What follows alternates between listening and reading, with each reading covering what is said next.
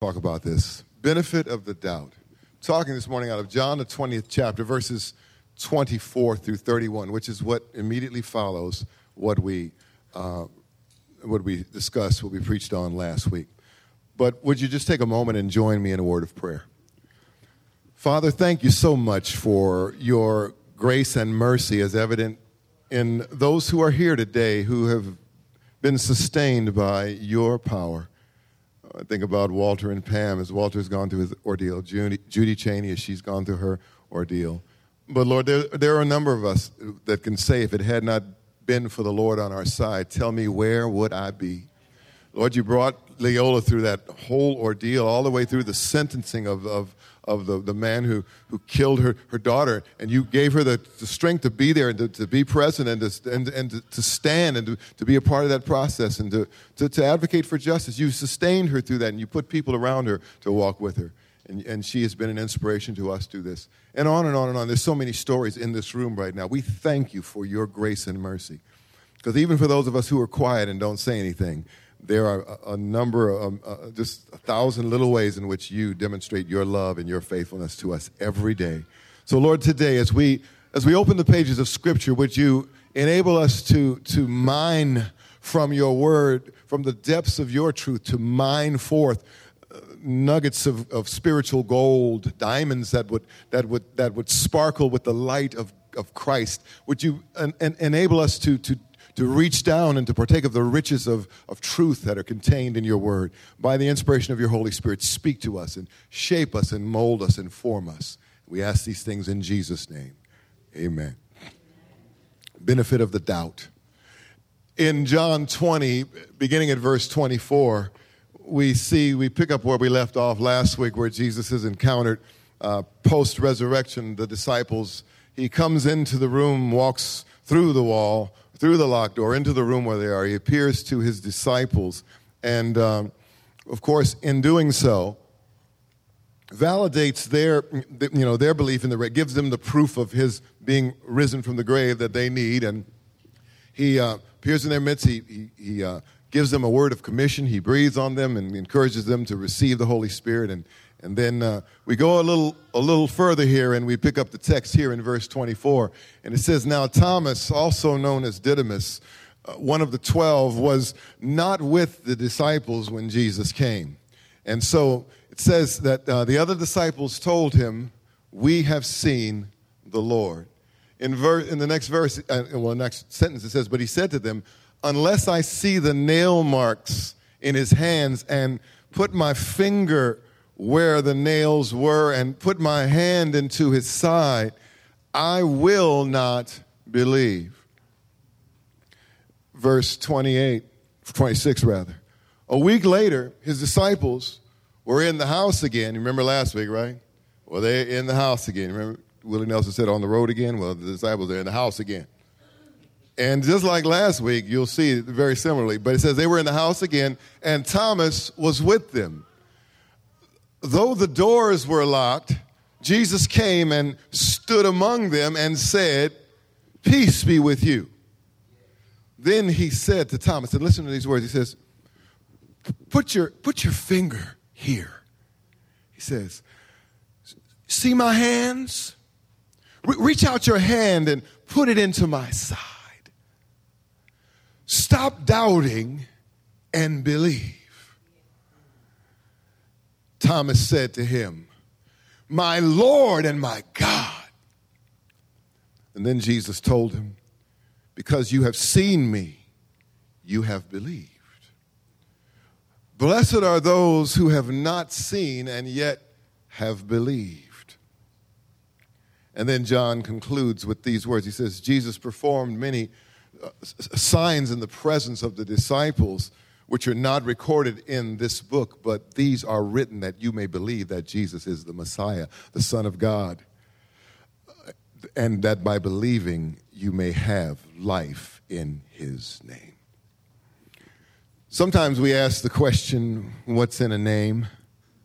Names are an interesting thing. I'm grateful for my grandson who had to be carried out of the service on this morning. He was so overcome by the Spirit.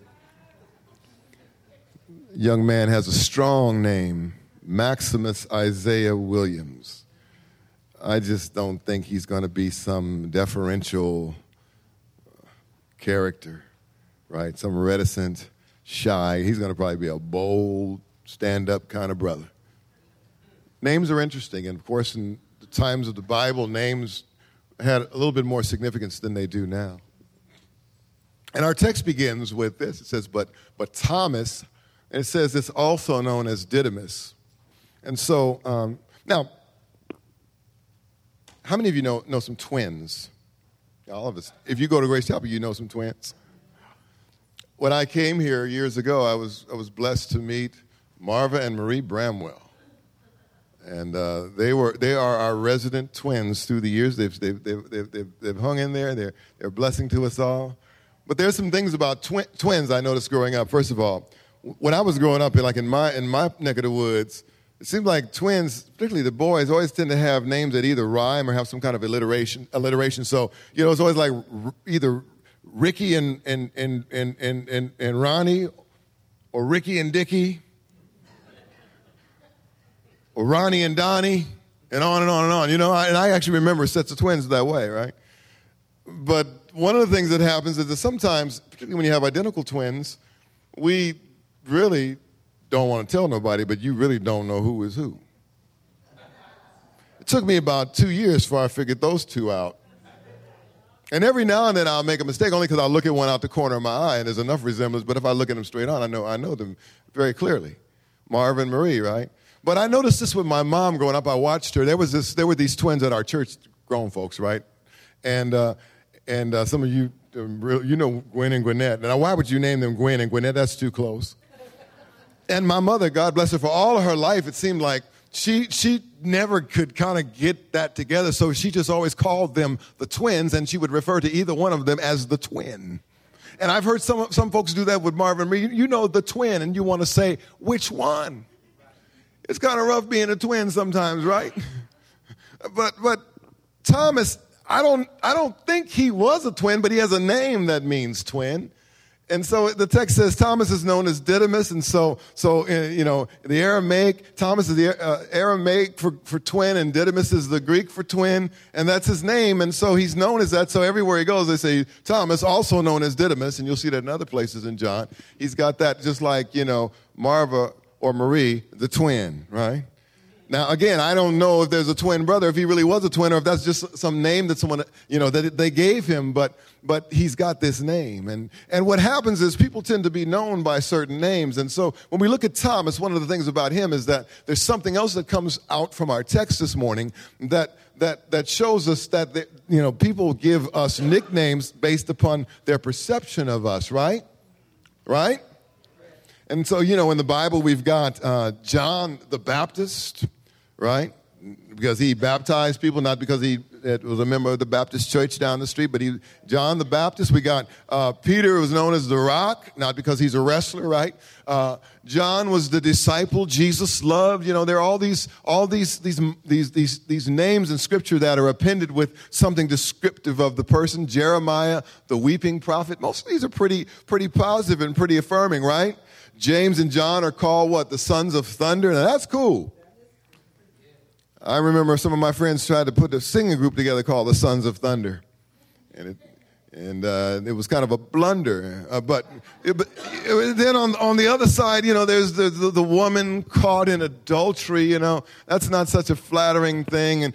But of course, the one I think that we all identify with is the one before us, Thomas, whose real name means twin. But in your and my eyes, and in our culture and in the world around us, if I say something about Thomas, or I talk about faith, doubt, or unbelief, if I say Thomas, you would say, that's a drag. That brother has carried that moniker throughout all of history because of these few verses and his interaction. He has carried that name. He has carried that title as Doubting Thomas. Today, I want to tell you, so I want to confess something to you that I intend to speak up in Thomas's defense to a degree today. Is that all right? Because I don't think that Thomas is quite the scoundrel that you and I make him out to be. I don't think that he is the bad guy that sometimes we try to make him. I don't think that he's the loser that sometimes we might suppose he is. I think that people cite his name without having read his story. A lot of people know something about it, but they haven't read it carefully to understand what really happened with Thomas. And so this morning, I want to talk about him, because here's the deal. What we see in our text today is that, first of all, he was absent from the last sighting, right? Someone described Thomas as the man who missed the meeting. Last week when we spoke out of verses 19 through 23, Thomas is not there. And this text begins with, says, now Thomas, also known as Didymus, one of the 12, was not present. He wasn't there when Jesus appeared to the other disciples. And so he's playing a bit of catch up, right? He's got to get up to speed on what's going on. He wasn't there. Now, one of the things we could suspect is that Thomas was as deeply affected by the death of Jesus as all of his contemporaries. That Thomas during this time has gone through the same grief, but notice that he's gone through it alone to this point. He's gone through the same uncertainty about the future, but he's gone through it off somewhere by himself. We don't know where he went, who he was with, what he was doing, but we know that on the evening of that first day of the week, Thomas was not there with the other disciples when Jesus came and stood among them. He was somewhere else. It reminds us, doesn't it, that sometimes we find ourselves cut off and separated from the rest of God's people in times of stress and strain, in times of question and trial and tribulation. You know what I'm talking about?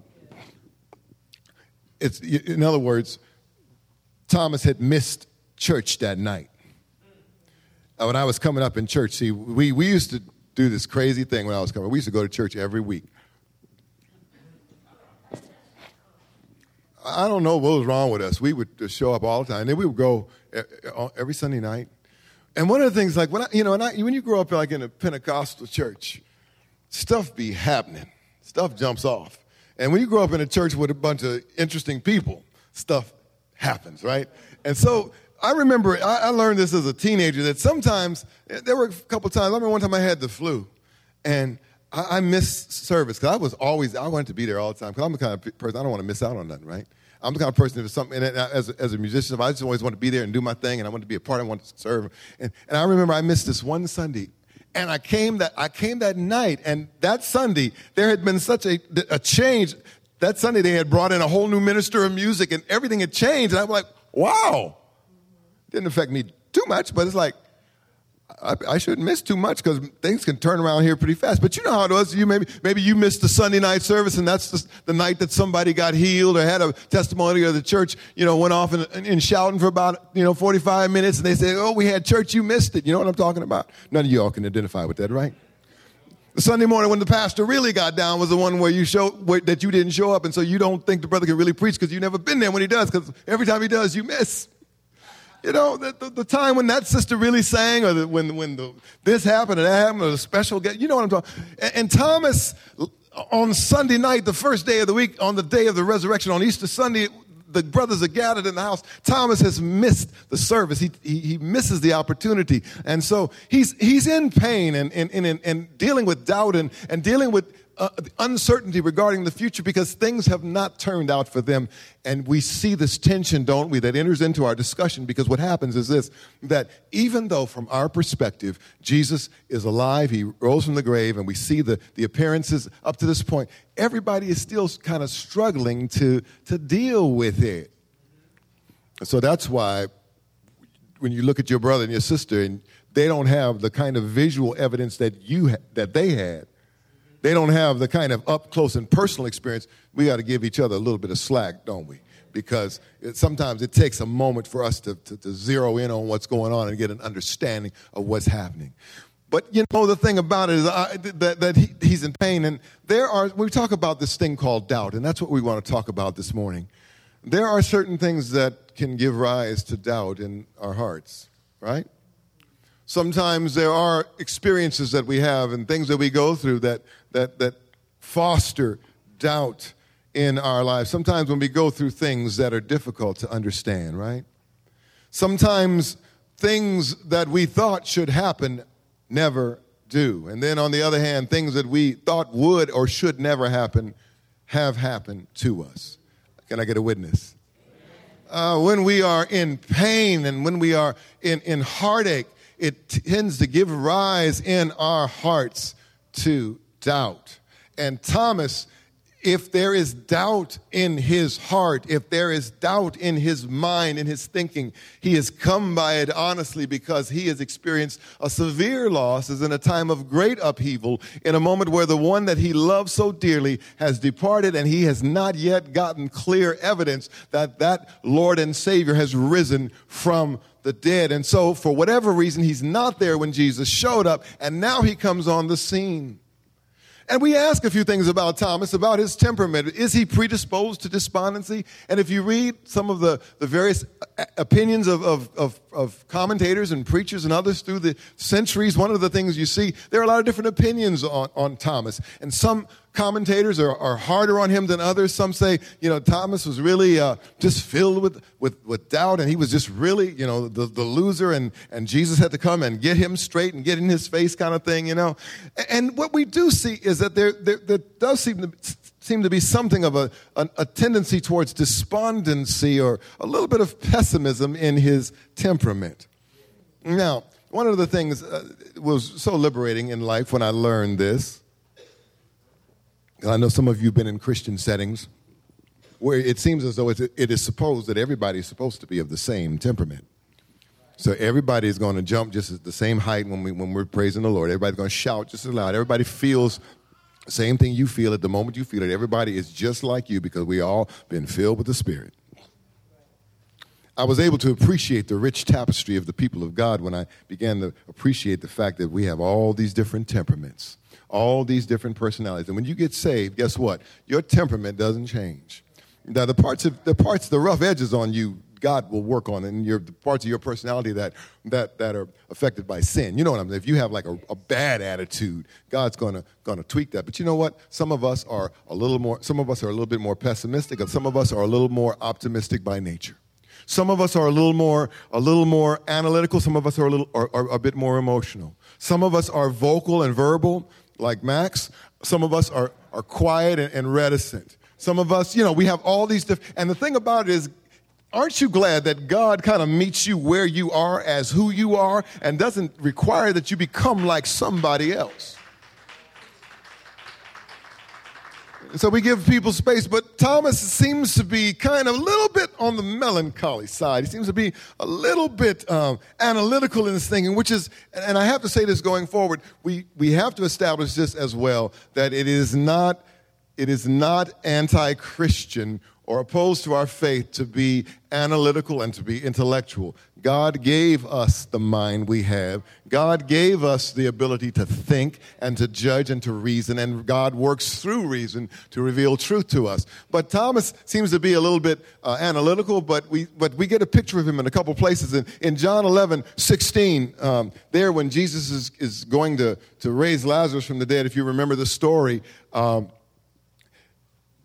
Jesus is kind of laid back and Lazarus has bit the dust, so to speak, right? And then they're going to go to. We're going to go, back to. We're going to go to Bethany. We're going to, see him. But one of the disciples says, "Well, why are you going to go back there when you almost got stoned the last time?"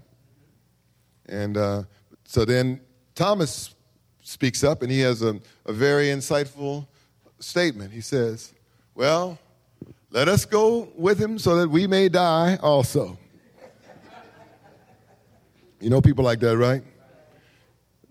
Pastor, let's get together with the church and let's build a wing on the church. And you get one person say, "Well, you know what? I'm behind you." And so when we go broke and don't have no money, we just all go down the tubes together. You know that kind of person, right? It's like, so he says, let's go. We'll go die. We'll die with him. He's like, and some of you would say, why would you talk like that? Because that's kind of who he is. He's thinking on but don't you know that sometimes in life we kind of need both? Because those are the people that say, watch out for the danger where some of us who are so faith-filled and so positive, we're running so fast ahead. So wait a minute, if we go, we're going to all die. So you balance that out. And then in John 14, around verse 5, Jesus has his disciples together, and he gives this wonderful, wonderful sermon. He says, let not your hearts be troubled. You believe in God, believe also in me.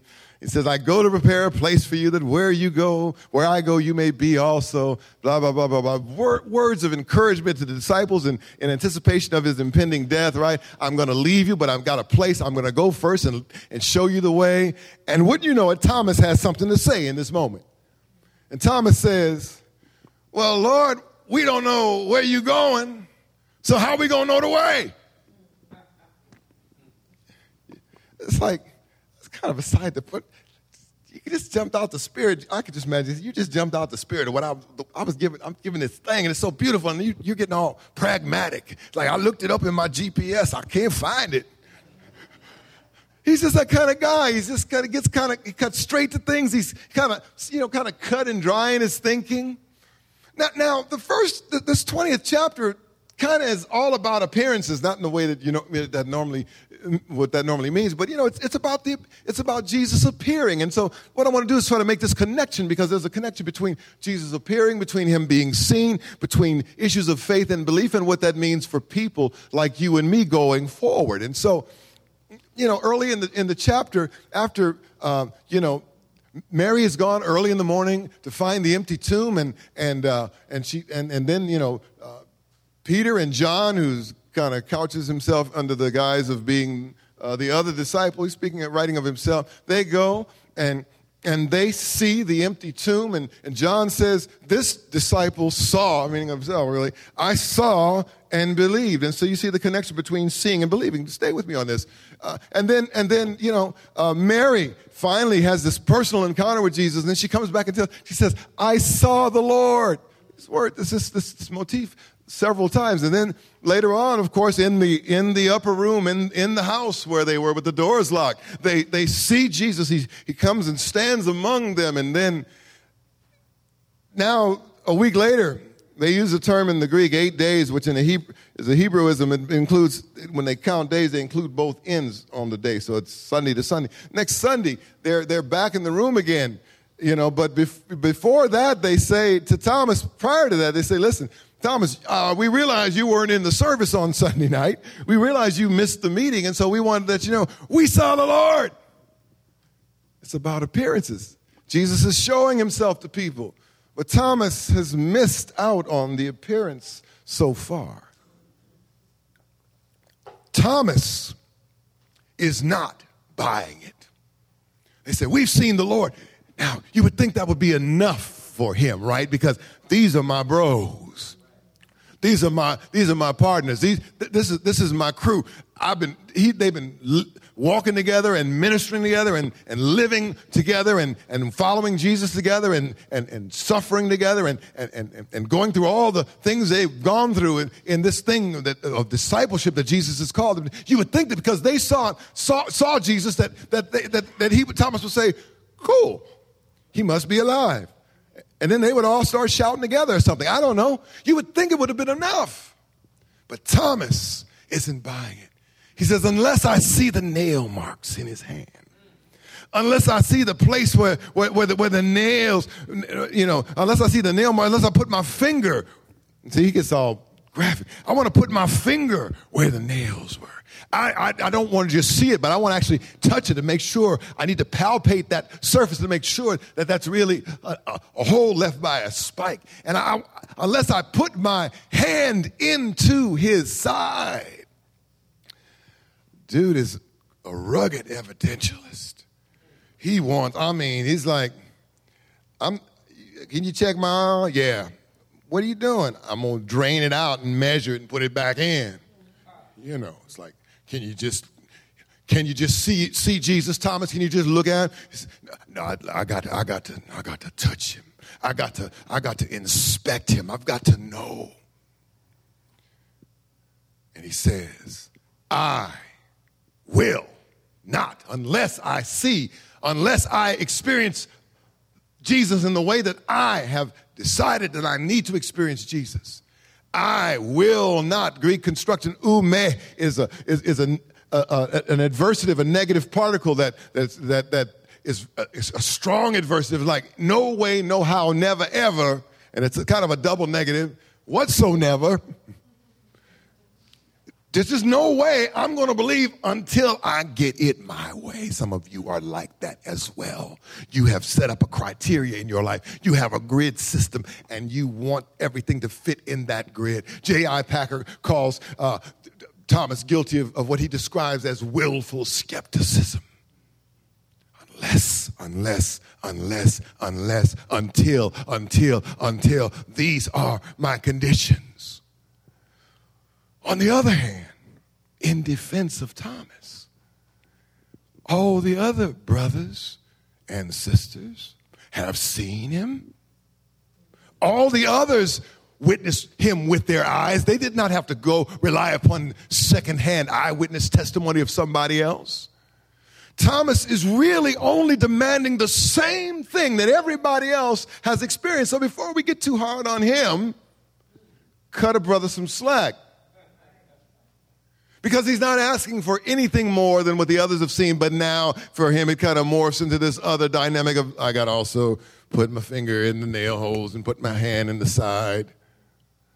He refuses to rely upon the testimony of others. It is as though he doubts their credibility. You might think that since they're such close friends that he would have just said, okay, guys, I'm with you. And so we call him Doubting Thomas. Now, I want to take a few moments, and I want to make a distinction between doubt and unbelief. And what I want to suggest to you today is this, that doubting is normal. Now, stay with me, because some of you have been conditioned by people who it fit their theological agenda to connect doubting and unbelief together. Doubt and unbelief become synonymous. I suggest to you, based upon my understanding of Scripture, that we're looking at two different things. And let's get out of the religious garb that says I've got to be dishonest about what I think and where I struggle. Because the Bible never condemns doubt as such. Now, stay with me. Don't close your mind to me, because I will explain what I'm talking about. I think you'll understand a little bit more clearly in a few moments. Think about some of the folks in the Bible. Go back to the Old Testament and think about some of the figures there. Think about Job. Think about Jeremiah. Even look at Jesus in the New Testament. When there are moments when Jesus, in a sense, you can see that he is kind of dealing with a momentary struggle between competing issues and concerns because of the fact that he comes to us as fully God and fully man. In the Garden of Gethsemane.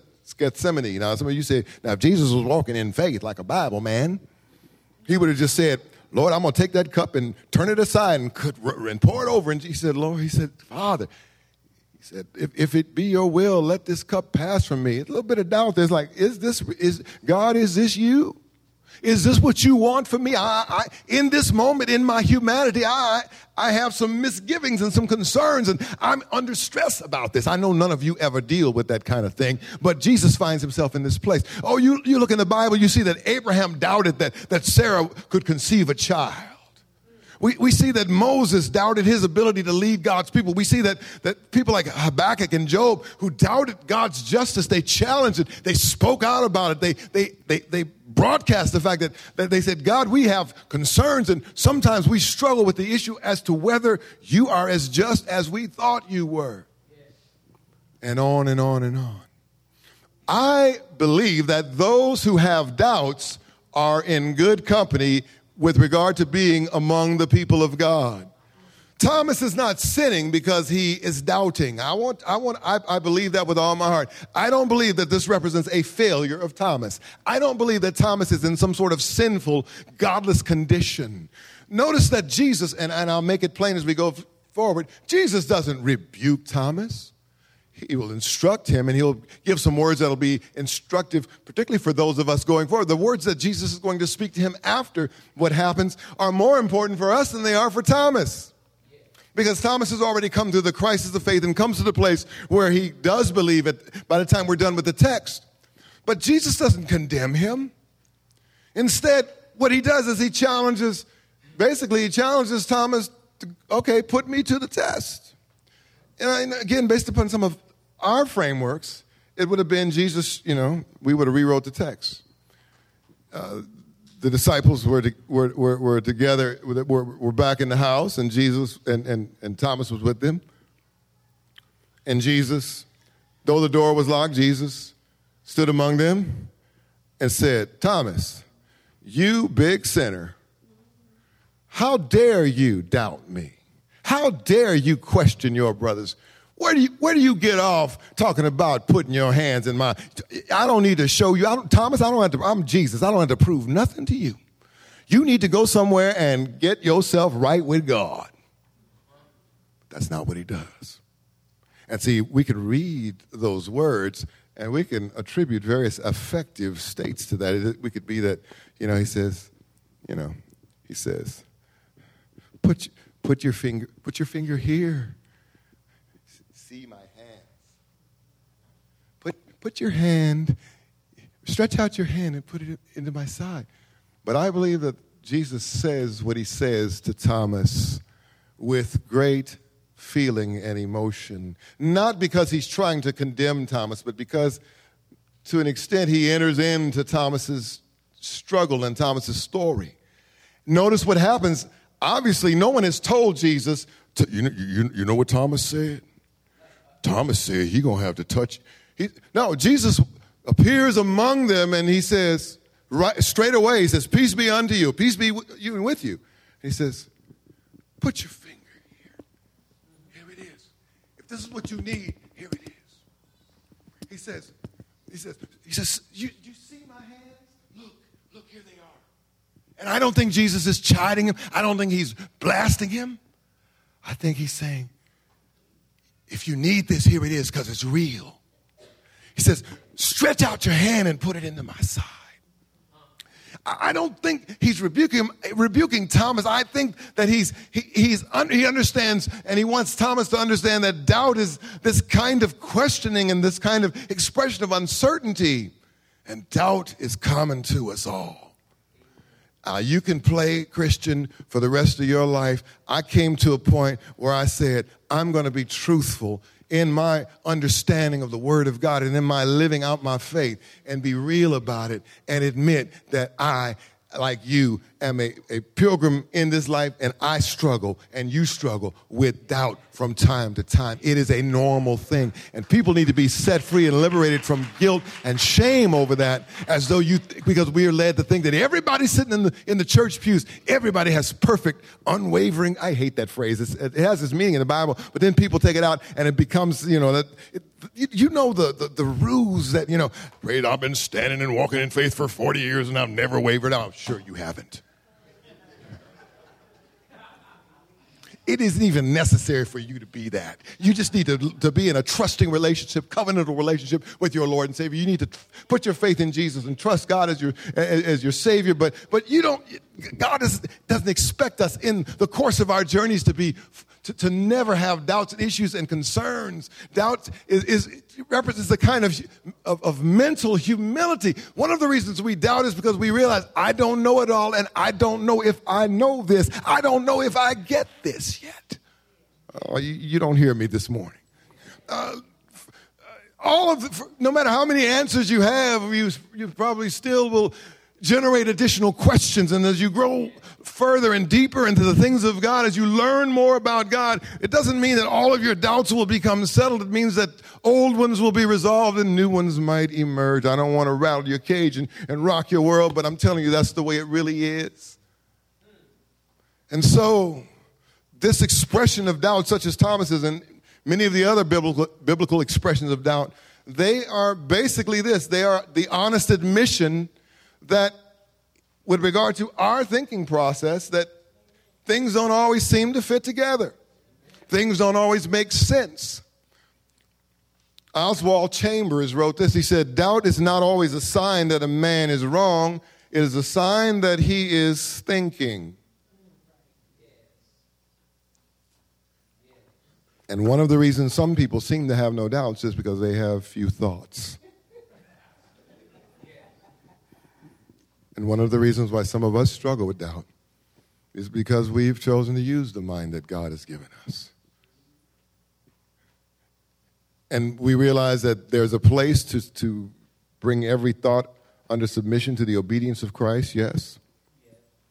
But we understand that God comes to us through the means of the human intellect. He comes to us through words. He comes to us through language. He comes to us through the root of our mind, and we have to process and filter and apply and interpret and understand what comes to us. He doesn't speak to your spirit. There's the work of the Spirit to our spirit, but most of the content with regard to the biblical revelation and the revelation of Christ, it comes to our reasoning faculties.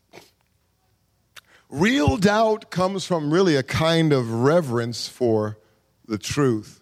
And it doesn't forbid questions. Now, I would suggest that doubts in the sense of the need for further clarification or evidence or the answering of a question or the resolution of a discrepancy in our minds and our thinking, that's a natural thing, and that can exist in the company of faith and belief. Someone put it like this: honest doubt is better than dishonest belief.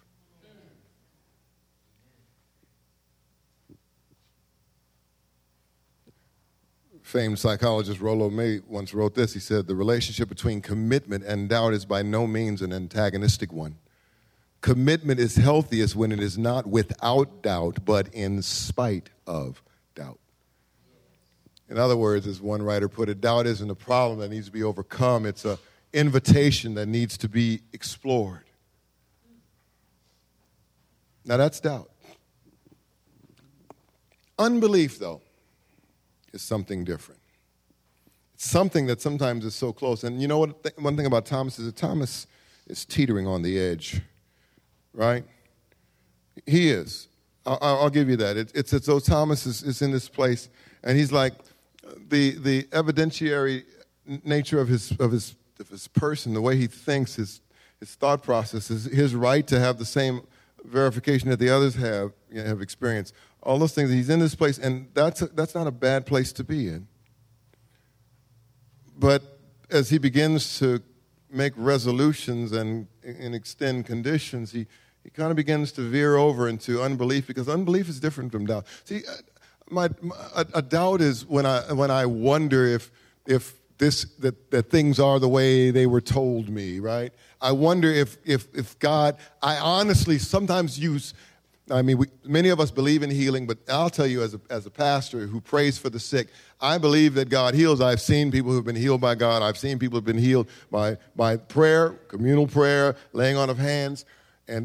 But there are times when I pray for somebody, it doesn't mean that in my rational mind and in my heart, I don't struggle with doubt. Not that I don't believe, Jesus, or if you're willing, you can make me clean. I know he can.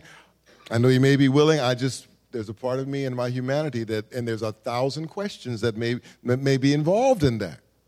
That's not because I'm like, God just ain't about nothing. That's because I'm like, I love God. I love Jesus. I want to see this happen. I just wonder.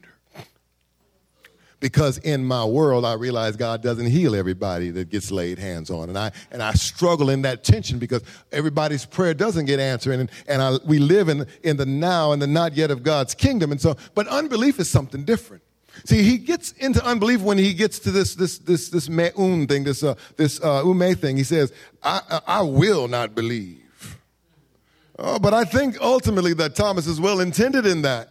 But unbelief is this deliberate denial, disobedience, rebellion, resistance. That's always condemned in the Bible. You see, it goes like this. Because you can say, well, there's some of you that have gotten beyond your doubt, and in your heart and in your mind, you've come to a place of assent to where, okay, I believe Jesus is real. I believe that Jesus rose from the dead, but you're still in unbelief. Why? Because you won't lift a finger to do anything about it. Because you won't allow the reality of the resurrection, the reality of the gospel to transform your life. You're not going to commit to it. I'm done with the doubt. Jesus is real. Jesus is alive. I serve a risen Savior who's in the world today. I know that you're living, blah, blah, blah. But that don't mean unto me. That's unbelief. See, we talk about doubt, and here's the thing. There are millions of people who are standing on the outside of our churches, so to speak, or trying to find their way in, and they're riddled with doubts about about the faith, doubts about Scripture, doubts about God, doubts about life, because they're thinking and they're dealing with the forces of the society and the current of thoughts around them. But they're sincere and honest seekers for truth. There are folks that are sitting up in churches that have resolved the doubts, but they're walking in unbelief because they won't do anything to step out in faith on what they know and what they've heard and what they assume to be true. Oh, that don't make no sense to you, do it? You get what I'm saying? Unbelief. Doubt is a sincere question. Unbelief is when I am unwilling to hear the answer. Thomas wants to know. He wants the answer. And so when he's presented with the answer, he responds. So listen. Many of you, there are things in your mind, there are things about God you don't understand.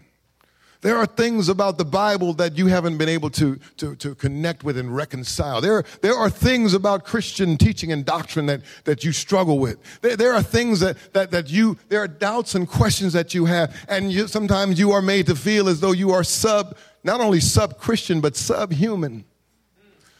You have your struggles, you have your issues. There are these things that you deal with. And I want to remind us of this in the book of Jude in verse 22. And Jude is a serious book, because he's basically writing to tell the Christians, watch out for these false teachers that are just like, they're not only giving you, I'm hot in here. They're not only giving you bad doctrine, but they're giving you bad life. They're living like heathens. They're leading you into debauchery, and they are, and so he goes through this whole thing and basically slams them, he slices and dices them. They're the worst, and rightfully so. And he goes back to the Old Testament. He said, beware, don't be like them. They're horrible, horrible. But you know what he says in verse 22, right before verse 24, where he says, now to him who is able to keep you from stumbling and to present you before his glorious presence without fault and with great joy. He says this in verse 22. He says, be merciful to those who doubt. Some of us, our faith is weak. We are not to be assailed. We are not to be assaulted. We are not to be insulted. We are to experience the mercy and the love and compassion and the support and the encouragement of the people around us. He says, be merciful. And I want to make a declaration here. I want to tell you, and I know most of you that are here today probably, I know, but if you're not here, if you hear this by way of CD, if you hear this on the podcast, I want to tell you something about this church. Doubters are welcome here. Doubters are welcome here. Because I think of what God said in Isaiah 1:18. He said, come, let us reason together. Come on and sit down and let's talk about it. Let's break out the truth. Let's hear your concerns, and let's see if we can resolve those. In Luke, in Acts 1:3, when we go forward after the resurrection, and he begins that book, he says that Jesus offered to them, he uses the term, he says, many convincing proofs that he had been raised from the dead. He didn't have to do that, but he understood that people have doubts and need verification and substantiation, and so he provided it. Doubters are welcome here. If you've got some doubt in your mind, if you've got some issues, some concerns, some questions, you are in good company. This is where you're supposed to be. Thomas, I'll tell you, Thomas is my hero. Thomas is my hero. Because there are two things about Thomas that I respect, that I value. Number one, Thomas refuses to say that he understands something that he doesn't understand. Oh yeah, I got it. No, you ain't got it. Thomas refuses to say that he believes something that he hasn't yet come to believe. And this gets complicated, and I got to be careful of going off on rabbit trails, because there are entire sermons that are off to the left here and off to the right and over there. Because the thing is, God understands this, and I hope you do too, that on one level you choose to act on beliefs and to place your trust in Christ. On the other hand, you believe, but you don't make yourself by strength of will believe something. People who do that are called delusional. And a still hush descended over the room. No, So you can email me, text me about that. Faith comes by hearing, and hearing by the word of God. And the work of the Spirit takes that truth of revelation and it brings us, it engenders, it brings us to faith. Coming to faith is a process, and God works with us as we engage with him and as we're exposed to the truth. Belief is formed, and it doesn't happen always instantaneously, and it doesn't happen at will, but there are times, if you don't believe something, you don't believe it. And Thomas does not want to say, yeah, I got it, I'm with y'all. He said, no, I'm having trouble with this. I appreciate his honesty. And the other thing I like about Thomas is this. Thomas, once he gets it, once he gets the evidence he's looking for, he is all in. Because what happens in the text is this. Jesus knows what Thomas has said, and Jesus comes into the room there when Thomas is gathered, and Jesus in compassion and love concedes to Thomas's requirements, and he does it with compassion and humility, and Thomas ends up not being quite the skeptic that you thought he was, because what happens is he comes in and Jesus says, okay, Thomas, if this is what you need, you got it. Here, put your finger there.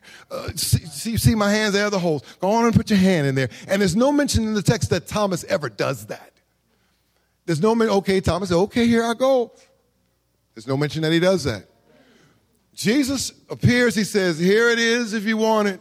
And Thomas says, my Lord and my God. Oh my goodness, I see it. I understand. I get it now. I wanted this other evidence. I needed all, but in this moment, faith is formed in my heart. He said, I see it. And so he jumps in. My Lord, I'm in. Because when he says my Lord and my God, that's not just church talk. Oh Lordy me. No, he's saying my Lord, my Messiah, my anointed one, my deliverer. And then when he says my God, this is like deep stuff here. This is incredible because here's an individual, a human being is saying to Jesus, the Son of God, the Messiah, he's saying, you are God. You are, when you said that over there, I didn't understand when you said before Abraham was, I am, oh my goodness, I see that you are God. You are the Christ. I see what Peter was talking about. When you asked him, who do men say that? Peter got it. He said, you're the Christ, the Son of the living. You are. He said, my Lord and my God. It's like he joined the church that minute. He gave his heart to Christ, joined the church, got baptized in the Holy Ghost, delivered everything in like 20 seconds. My Lord, my God, I'm in. No doubt no more. No challenge. Once you answer the question, I'm on board. I'm with you. Some of us aren't. See, unbelief would say, okay, Jesus, I see what you're saying. Let me think about it for a while. Okay, Jesus, that's nice. Now, let me just I got some stuff to deal with. I'll get back to you on that. Okay, Jesus, I see the holes there. You could get some stitches there. They can help you with that. Once they've answered your question, once you've heard the word, once in your heart, you know what's being said is true. You know it's right. It clicks in your spirit. It clicks in your mind. But you're still like, I don't know if I'm ready. I got to go and think about it some more. Let me go first and do this and do that. But Thomas is like, no, my Lord and my God, that's it. It's done. I like that about him. I want to be more like that when the Spirit of God convinces me of truth. When I'm convicted of something, I don't sit around and ponder it and reflect upon it more. I just this requires some more theological introspection and reflection. But that like when Jesus says, boom, I'm there. Yes, Lord, my Lord and my God. Messiah, Son of God. Leon Morris writes, he says, nobody has previously addressed Jesus like this in the Gospels as God. It marks a leap of faith in the moment that he came to see that Jesus was indeed risen from the dead. Thomas came to something of what that implied. Mere men do not rise from the dead in this fashion. The one who was now so obviously alive, although he has died, could be addressed in the language of adoring worship. My Lord and my God.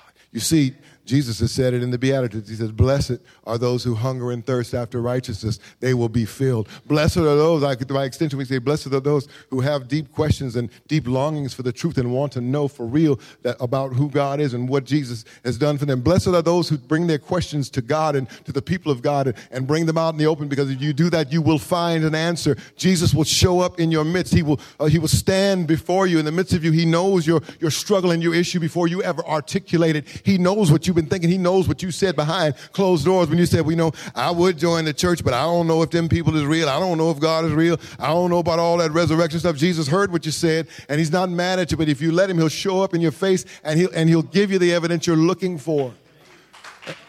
And so at the end of their search, and now Thomas is the last one on board, they're at the end of the search. All the disciples have become personally convinced of the reality of the resurrection. And I'm going to tell you something, man. It's incredible what the resurrection can do. Once you come to grips with the truth of the resurrection, it's amazing of the difference it'll make in your life. Somebody put it like this: the message of the resurrection by this point has made a mourner into a missionary. It's made a penitent into a preacher. It's made a bereaved friend into an apostle of love. It's made a timid and reticent, shrinking coterie of disciples into the fearless heralds of a new movement. And in this case of Thomas, it's made a doubter into a confessor. That's what the resurrected power of Christ will do. That's what the truth of God would do. It's like this. In that moment, Thomas gets it. And if Thomas were in a setting like this, Thomas went from doubting to shouting. Come on. Thomas went from, I got all these concerns, all these conflicting ideas, all these intellectual issues. I've got all these logical discrepancies I'm trying to solve. I need to see for myself. And in that moment, it's like, I got it. Glory, hallelujah. I'm on board, my Lord and my God. And then in verse 29, Jesus says, he says, Thomas, because you've seen me, you've believed. Blessed are those who have not seen and yet have believed. Now listen. See, that's the rebuke, supposedly. But as we work through this, Jesus is not really rebuking Thomas.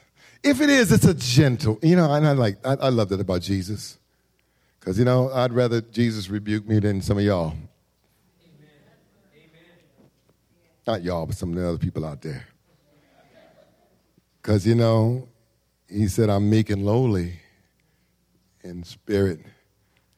We come to him, and it's a gentle rebuke. Someone referred to it as a kind of gracious devastation, because Thomas in that moment is kind of blown away, but not in a way that would destroy him or hurt him, because he's passed over. He's come into the realization.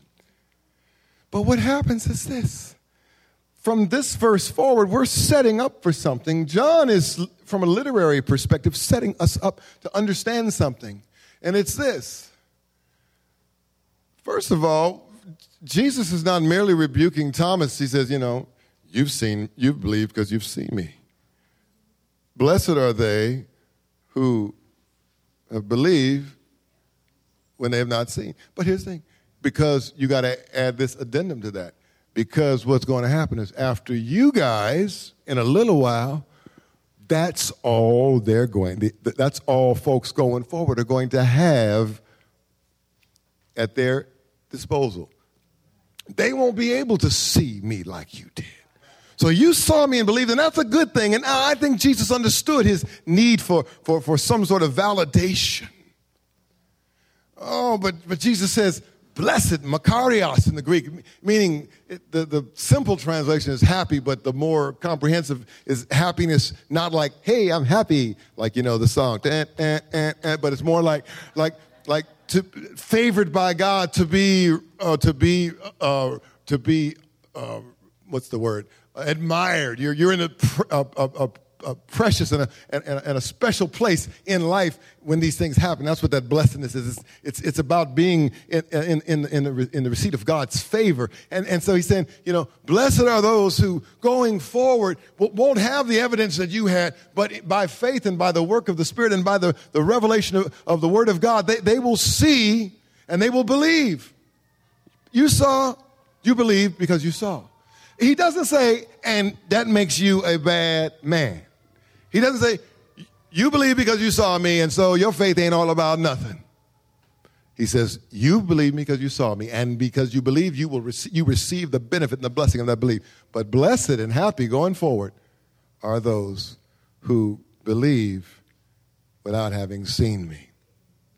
Now, what's going to happen here is John is setting us up to understand this. And from this point in the disciples' experience, God is setting us up to realize that people are going to be handed off to a new experience.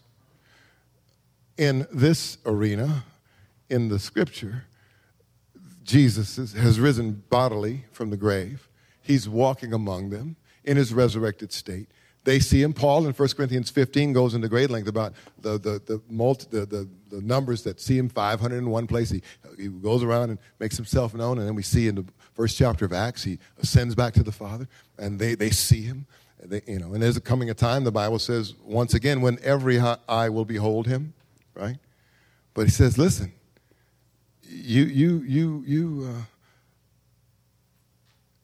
going forward, the blessing will be those who don't see the physical risen Christ, but those who believe, like Romans 10 says, because faith comes by hearing, and hearing by the word.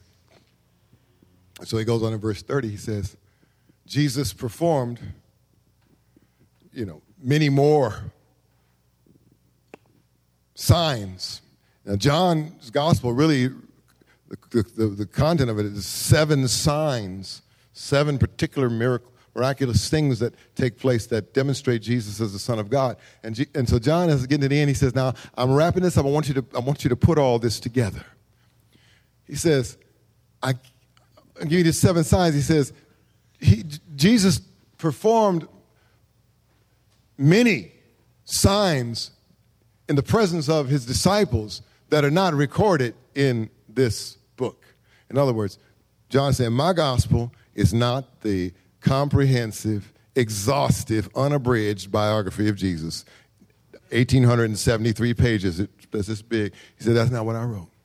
We were talking about this on Wednesday night. I said people understand the Gospels are not meant to be comprehensive biographies in the Western and modern sense of the term. They are more considered to be tracts, Tracts. They are written from a literary perspective and each author draws upon the various events in Jesus' life for their particular purpose, for the audience they're writing, and revealing who Jesus is and telling his story. And so John is saying this. Are you with me? He's saying, understand this. Jesus did a lot of stuff that I didn't write down, but these are written. Why? That you may believe that Jesus is the Messiah, the Son of God, and that by believing you may have life in his name. Now, look what's going on here. He's bringing us all the way back around. Now, I know some of you say, well, why? This guy, Carl Heim, he pointed out this. He says, disciples tend to collect everything they can about a dead prophet. They search for every scrap of his biography, every incident in his life, every word he ever spoke. That retrieval is so important because it's all they have of him. But with a living person, the emphasis is decidedly different. Listen to this. The gospel writers, the evangelists, say about Jesus only what is necessary to introduce him to others. Do you get that? John said, I didn't have to tell you all. I'm giving you the main deal. I'm going to introduce you to this man. So I didn't tell the whole story, but what I wrote, because what's going to happen is that going forward, no one else will have, after Jesus ascends, no one else will have the benefit of Thomas. No one else will have the upper room visitation like the other disciples did when they locked themselves in the room because they're scared. From now on, it will be for you and me, it's been faith. I never saw the risen Lord physically and personally. Maybe you did. I'd like to talk to you about that. You could probably get a book deal or even a movie deal. But he says, I'm writing this gospel, John is saying. I'm writing it for people who haven't seen the Lord and who won't see him until he appears again. And so I've selected out of these many miraculous signs, I've selected just enough to demonstrate that Jesus is who he claimed to be. And so we go all the way back around and we find out that we come all the way to the end of John's gospel. We find out, if we come back, in the words of T.S. Eliot, like this. He says in one of his poems, he says, we shall not cease from exploration. At the end of all our exploring will be to arrive where we started and know the place for the first time. They've come around and they've arrived back where they started, and we've gotten, in John's story, we've come back to chapter 1 where John said that this is what I've been trying to tell you all along, that in the beginning was the Word, and the Word was with God, and the Word was God. He was in the world, and the world was made by him. The world didn't know him, and on and on and on. You know, the Word became flesh, verse 14, and dwelt among us, and we beheld his glory. No man has seen God at any time, but God, the one and only, who is from the Father's side, has made him known. Through, the law came through Moses, but grace and truth came through Jesus Christ. Now, John is saying, I've given you 7 signs. I've told you of his death, his burial, his resurrection, and I brought you all the way back around to see this one man that had to have this evidence, because that's the way human beings are. But in the end, going forward, no one else will see this kind of thing, but I'm telling you this so that you have the sufficient content and truth, and that you have the story so that you can believe. John is saying, this is why I wrote my book, so that, as Jesus says, blessed are those who will see, who believe without seeing. I wrote this book so that you would believe and that you would have life. I'm almost done. But listen, I'll tell you a little bit about myself as we wrap this up.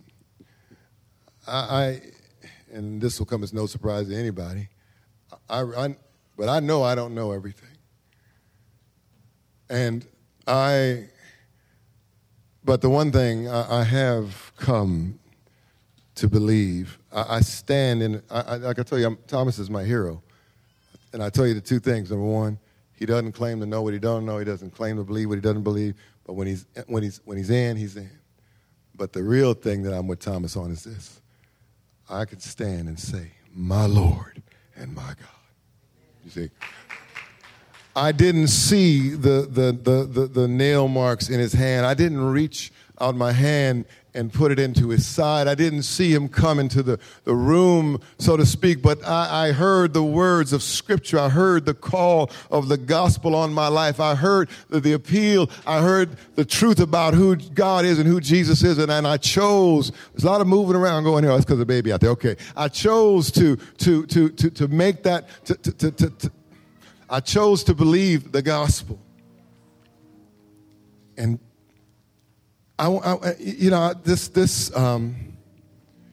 this Easter, I was deeply affected by the Good Friday service. I know I didn't show it right. I was deeply affected by Easter because you know what? All my life, singers, I will relieve you. I just want the band. Thank you. I got to teach these guys. I get to the end, and then there's so much movement in me. It's just really distracting. Bless y'all. Because I realized at this point in my life more than ever that I really do believe that Jesus died for my sins. I realized that in my heart, there were times in my life that I had questions as well. There are times when I've had to think through the plausibility and the viability of God suffering and dying for my sins. I had to think about the concept of Jesus rising from the grave. I had to go through all this, but I at this season of my life, I realized those doubts have been settled. But they're not settled because I was a church kid, said, I just buy everything and say, because that's what my mama believed. Everything my mama believed, I have put it to the test. Let me tell you something. I've changed my mind on some things, and some of you know because I've changed my mind on some things since I've been here. Probably since last week. I evolve in my thinking. I'm always, and my wife will tell you this about me, I'm always messing with stuff. That's the way I am. God knows He made me that way. He gave me the mind He gave me. I've had my doubts. I've had my uncertainties. And I want to tell you this, my friend. God accepts you and loves you with all of your doubts and all of your uncertainties and all of your questions. He invites you to the foot of the cross to look up and to see the Son of God who died for you and to cry out, my Lord and my God. He loves you. So this morning, maybe there is a little bit of a benefit to the doubt. Unbelief never pays. Unbelief will never get you anywhere. But your doubts properly addressed brings you to a place of faith. Now, nowhere in the Bible, and I'm just about done, does it say, does it dictate outside of one basic thing? Because Thomas didn't say, Jesus standing there and Thomas said, oh, so the one in Genesis about the giants and the angels and the daughter, that's really real, huh? That happened just the way. You get where I'm going? Some of the stuff in the Bible that you don't understand, that you struggle with, Jesus doesn't say, come to me once you've figured all that out and you believe everything that everything your mama told you, everything that cross-eyed preacher in that revival meeting when you was 12 years old, when you believe when you are totally convinced of all that, then come to me. When you've resolved every Bible discrepancy, every difficulty, every so-called contradiction, and you've got it all reconciled, he doesn't say, come to me then. He doesn't say you can't be saved because you don't agree with this issue or that issue when we're out in the concentric circles. Because you got faith in the middle, you got Jesus crucified, risen from the dead, faith in Christ, and you got stuff that's out here in the outer periphery, like, well, what kind of baptism? We got peripheral issues. Talk about the second coming of Christ. Some of you may be surprised. There are different opinions about that within the body of Christ among saved people. And they're out here on the periphery. They're not unimportant, but they're out here, and then people keep trying to push them to the middle. It's like, if you don't believe in the way we believe it, you can't be saved. Balderdash. Thomas shows us what is essential for salvation is when you come to believe that Jesus Christ, the Son of God, is the Son of God, the Messiah that God sent into the world, who died for our sins, who rose from the grave. And when you see that and you're able to say, my Lord, my Messiah, the one I've been looking for, the Savior of the world and my God, that's what it takes. And that's where it starts. And you come and you bring your questions and you bring your issues and you bring your doubts and you bring your hangups and you bring all your stuff and you come to the foot of the cross because you'll never work that stuff out apart from God anyway. You need his help and you need the Spirit's guidance to work through that stuff. But we keep waiting because church people kind of make us think that you got to be perfect before you come this way. Not so. So like Thomas, I got to stop. You and I can be honest about our doubts, our questions. Jesus knows them before you speak them. Listen. In Matthew 7, Sermon on the Mount, and I'm closing with this, and then we'll pray.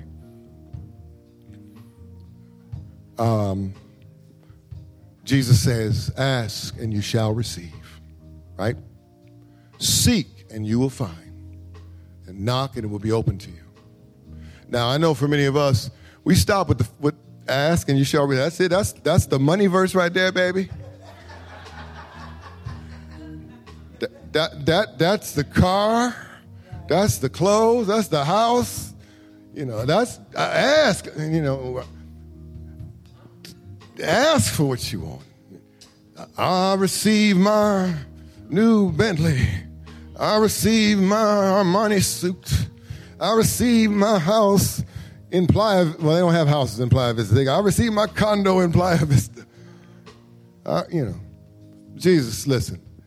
To you as a weary wanderer, as a seeker, as a searcher, as one with deep questions in your heart, understand, you know what Jesus is really talking about? Certainly it includes your needs, but you know what he's saying?